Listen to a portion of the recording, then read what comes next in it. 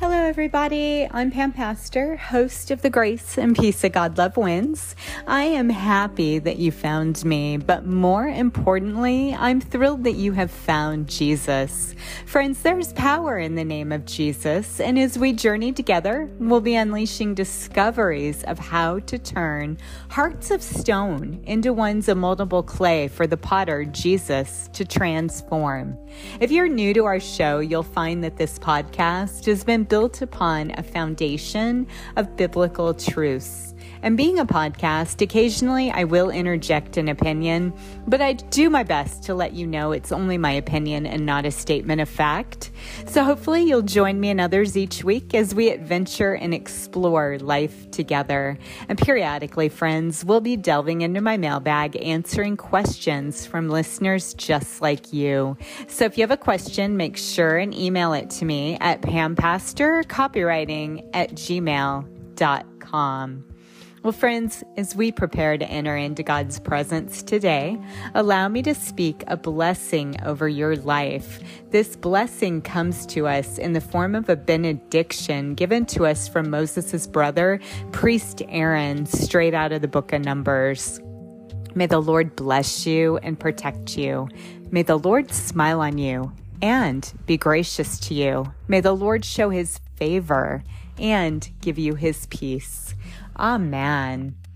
Well, friends, welcome back. If you've been following this podcast for any time at all, and if this is your first one, welcome. And as believers in Jesus, our job is to rule and reign victoriously with the Holy Spirit's guidance within our life. And one way is to assess honesty and dishonesty and its operations within our lives. Proverbs tells us plainly that God despises all forms of dishonesty, not just some. Not only does God hate dishonesty, but we're told it works against us. Others no longer trust us. We cannot even enjoy our dishonest gains. It's wiser to be honest because the godly escape such trouble. And in Proverbs chapter 12, verse 13, Solomon puts it this way: the wicked are trapped by their own words, but the godly escape such trouble. You see, when we see this, when evil people twist and distort facts to support their claims, those who do this will eventually be trapped by their own lies that they tell.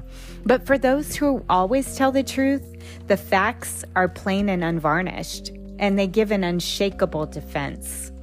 Now, what about other people's opinions? Well, there's two proverbs that stand out, giving us a line of sight into others' opinions. First, leaders value those who speak honestly. And second, most people will appreciate truth in the end over flattery. Proverbs chapter 16, verse 13 puts it this way: the king is pleased with righteous lips. He loves those who speak honestly. And then Proverbs chapter 28, verse 23, in the end, people appreciate frankness more than flattery. I don't know about you, but if anyone has ever come near and they try to flatter you, in my opinion, that is such an insult. I mean, the truth always wins out. Proverbs also discusses our quality of life. We learn there's 4 Proverbs: the godly person's plans are just, they're truthful witnesses, they do not lie. False witnesses, on the other hand, breathe lies. But truthful witnesses save lives, and the children of the righteous are blessed. Specifically, Proverbs chapter 12, verse 5 teaches the plans of the godly are just. The advice of the wicked is treacherous. Proverbs chapter 12, verse 25, a truthful witness saves lives, but a false witness is a traitor. Now more than ever, false witnesses are arising. Proverbs also provide short-term results and long-term results. We learn that ill-gotten gain has no lasting value. The righteous are rescued from trouble, While the evil are trapped by their own words, their fraudulent gain is sweet for a while, but it's not permanent.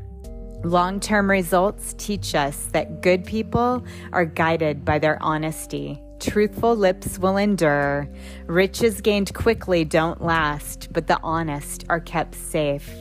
So far we've looked at the opinion of others, quality of life, short-term and long-term results, but we've saved the best here for last, and that is, well, what does God's opinion have to say? Because God does have an opinion. He says he delights in honesty. He delights in those who are truthful. He despises double standards, and he's pleased when we do what is right and just. And 4 Proverbs contain these opinions, starting with the first one found in chapter 11, verse 1 of Proverbs. We learn the Lord hates cheating, but he delights in honesty. The Lord also cares whether we keep our word or not. And as we grow more in his character, we learn in Proverbs chapter 12, verse 22, that the Lord hates those who don't keep their word, but he delights in those who do. Additionally, Proverbs chapter 20, verse 10 says, the Lord despises double standards of every kind. And finally, Proverbs chapter 21, verse 3, the Lord is more pleased when we do what is just and right than when we give him sacrifices. And friends, I know personally, I am working toward when I say yes, I commit and say yes. Nothing changes that yes, unless I'm literally so sick in bed or something, which is a rarity. But you get the point, is let your yes be yes and your no be no. Now, how is God described within Proverbs? God is aware of all that happens. You see, he knows the hearts of all people and he controls all things. God is a place of safety. He's our refuge and fortress, biblically speaking. He rescues good people from danger. He condemns the wicked. He delights in our prayers, and he loves those who obey him. God cares for poor and needy alike. He purifies our hearts, but again, he hates evil.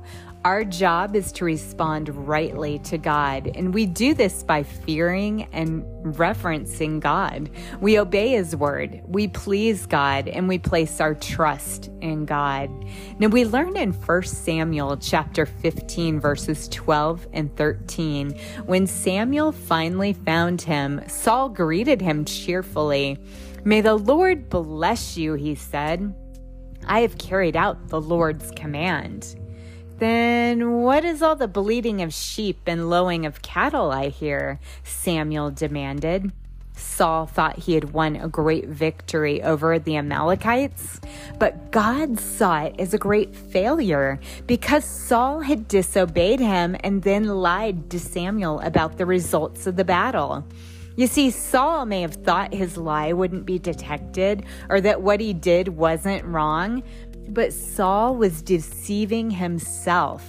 So see, dishonest people soon begin to believe the lies they construct around themselves. Then they lose the ability to tell the difference between the truth and lies. You deceive yourself, you alienate yourself from God, and you lose credibility in all of your relationships. In the long run, honesty always wins out. David teaches us in Psalm chapter 24, verse 4, that everything belongs to God, the glorious eternal King. He says only those whose hands and hearts are pure, who do not worship idols and never tell lies. This refers to all lies, especially those that are told under oath. How greatly God values honesty. Dishonesty comes easily, especially when complete truthfulness could cost us something, make us uncomfortable, or put us in an unfavorable light. Dishonest communication hinders relationships. Without honesty, a relationship with God is impossible. If we lie to others, we'll begin to deceive ourselves. God cannot hear us or speak to us if we're building a wall of self-deception. So just how do we build this wall? Well, it's about what we feed our minds. This is just as important as what we feed our bodies. The kinds of books we read, the people we talk with, the music we listen to, and the films we watch. This is all a part of our mental diet. We must be discerning because what we feed our mind influences our total health and well-being. Thus, a strong desire to discover knowledge is a mark of wisdom. Proverbs chapter 15, verse 14 puts it this way: a wise person is hungry for truth, while the fool feeds on trash. Another way to put it is, it's better to be poor and honest than to be a fool and dishonest. Micah chapter 7 verses 1 through 4 begins in a gloom and ends in hope. Micah watched as society rotted around him. Rulers demanded gifts. Judges accepted bribes. Corruption was universal. But God promised to lead the people out of darkness, of sin, and into his light. Then the people would praise him for his faithfulness. God alone is perfectly faithful, and Micah couldn't find a fair-minded person anywhere within the land.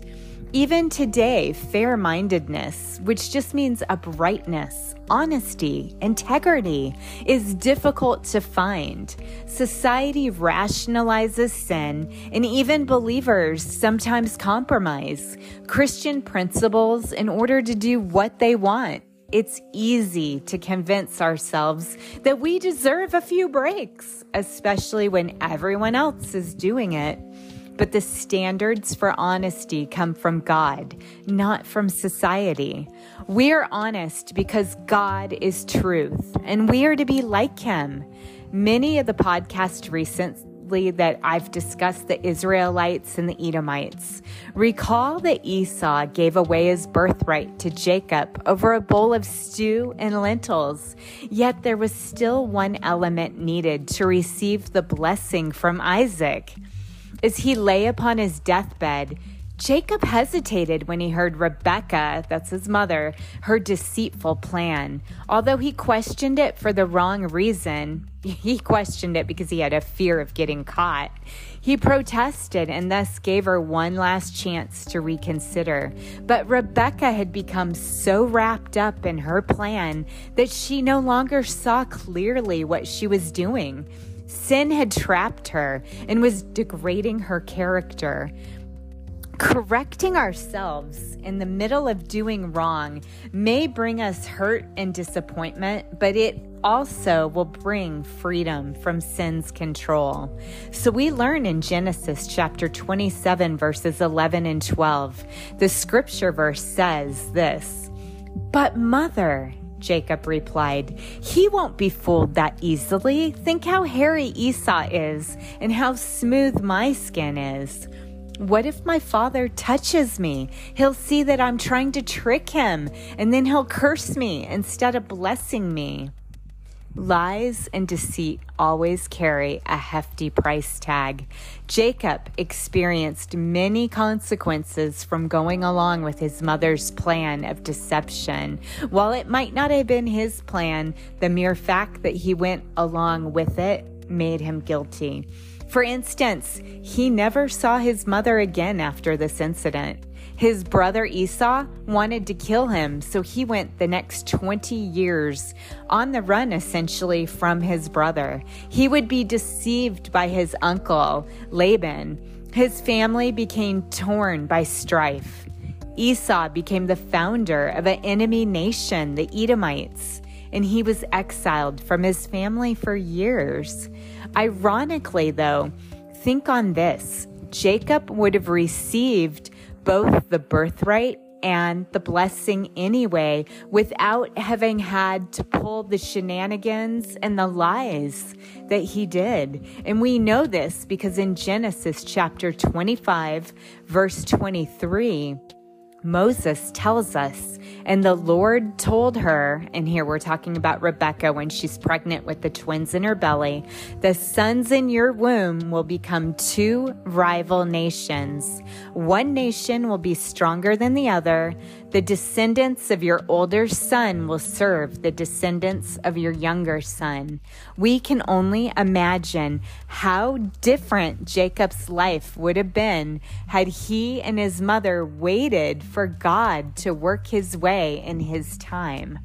Now, many of us can relate to waiting for God. And yes, while we grow impatient, the wait ultimately is always worth it. God can always make up for what appears to be lost time. And the prophet Isaiah said in Isaiah chapter 55, verses 8 through 11, "My thoughts are completely different from yours, says the Lord, and my ways are far beyond anything you could imagine. For just as the heavens are higher than the earth, so are my ways higher than your ways, and my thoughts higher than your thoughts. The rain and snow come down from the heavens and stay on the ground to water the earth. They cause the grain to grow, producing seed for the farmer and bread for the hungry.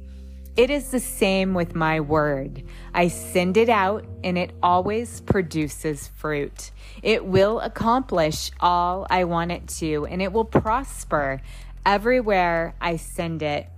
And you see, friends, God was not belittling you or me. He gave us our intellect. He gave us brains to use and to think through. But what we have to understand is that God is sovereign. He is complete, and that our ways will never match up to his ways because he knows the beginning from the end. So we should never question what God does. And I use in almost every podcast Romans chapter 8, verse 28. And that says that God works all things together for good to those that are called according to his purpose. So furthermore, Solomon teaches us in Proverbs chapter 16, verse 25, there is a path before each person that seems right, but in the end, it's death. And Solomon's not talking about a physical death, while that may happen from time to time. He here is talking about a spiritual death. We must follow the ways of God.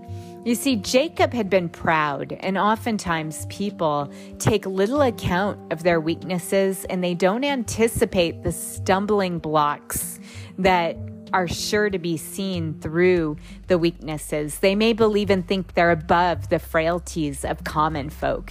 In this state of mind, they're often tripped up. Proud people seldom realize that the pride is their problem. The Bible provides us with many examples where pride leads to disgrace. It produces arguments. It leads to punishment, destruction. It ends in downfall and ultimately brings a person to humiliation. Conversely, though, humility leads us to godly wisdom. We take advice in the form of godly counsel, leading people to honor and culminating in honor.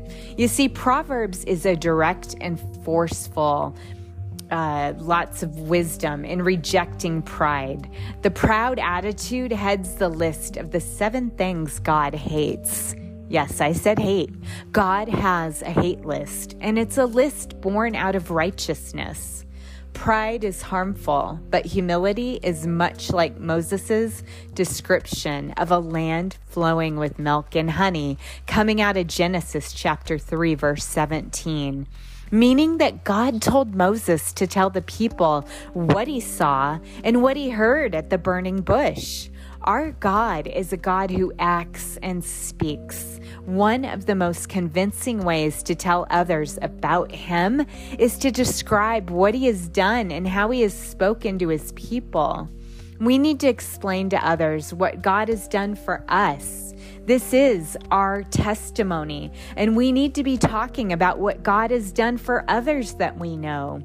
Either, the people that we know within our lives or the people within the pages of the Bible. So friends, I hope that you're going to come back tomorrow for more biblical insights. And now, friends, if you've not been spiritually reborn, wouldn't now make a great time? I mean, God made it clear to enter into the kingdom of heaven, a person must confess belief in his son Jesus by professing with their mouth. Listen to what the Apostle Paul said in 2 Corinthians chapter 5, verse 21. For God made Christ, who never sinned, to be the offering for our sin, so that we could be made right with God through his Son Christ. When we place our trust in Jesus, a divine exchange takes place. Jesus takes on our sins, making us right with God. Our sins then are placed onto Jesus at his crucifixion. His righteousness is given to us at our conversion. Now, friends, we can never repay this extraordinary and extravagant gift of kindness back to Jesus. However, we can show him deep gratitude by growing and making efforts to obey him, which deepens our relationship daily. So today, friends, if this is you, respectfully, I'm challenging you to take a bold step of courage and apply your faith openly, confessing after me. Father God, today I'm repenting of sin, meaning I'm changing my ways of thinking. Jesus, I'm inviting you to come into my heart and take up residence as the president of my life. I confess your shed blood washed away my sin from the top of my head to the soles of my feet upon that cross at Calvary. Amen. Friends, if you prayed this prayer of salvation, you were saved and you have been born again spiritually. Welcome to the kingdom of God. Your next step is to read God's word daily so he can guide, direct, and reveal himself to you through the Holy Spirit. And consider growing by joining a good Bible-based church, surrounding yourself with other like-minded believers who will build up and help edify your faith in Jesus. Now allow me to be the first person to congratulate you on making the most important decision of your life. Congratulations and God bless you. Friends, the Grace and Peace of God Love Wins podcast will be available most days during the week. A special children's podcast airs on Wednesdays when we're not in the middle of a series. So tune in along with your children for your favorite Bible stories that you've grown up with. We'll be discussing and sharing Jesus' unlimited power in our present day lives. We delve into many topics such as forgiveness, spiritual warfare, how to be joyful, what love in action looks like, biblical trust, and many more topics. I invite you and your friends to come alongside me as we embark on an adventure of all things Jesus. So please join me. And if you like this episode, make sure to subscribe, ensuring you're going to get the latest releases as they become available. And friends, much of today's podcast referenced my book, The Grace and Peace of God Love Wins. If you found the content inspiring or compelling, you can pick up a copy from my website at pampastorcopywriting.com or at Amazon or Barnes & Noble or even Dorrance.com. And importantly, though, if you're unable to afford a copy, write to me. I'll find a way to get a free copy into your hands. You won't be disappointed. It is full of God's word, and it's waiting for you to read it. Until next time, remember, you've been marked and sealed with the cross of Jesus Christ forever. And in John, in Revelation chapter 22, verse 21, gives us this blessing. The grace of the Lord Jesus be with you all. Until next time, friends, God bless you.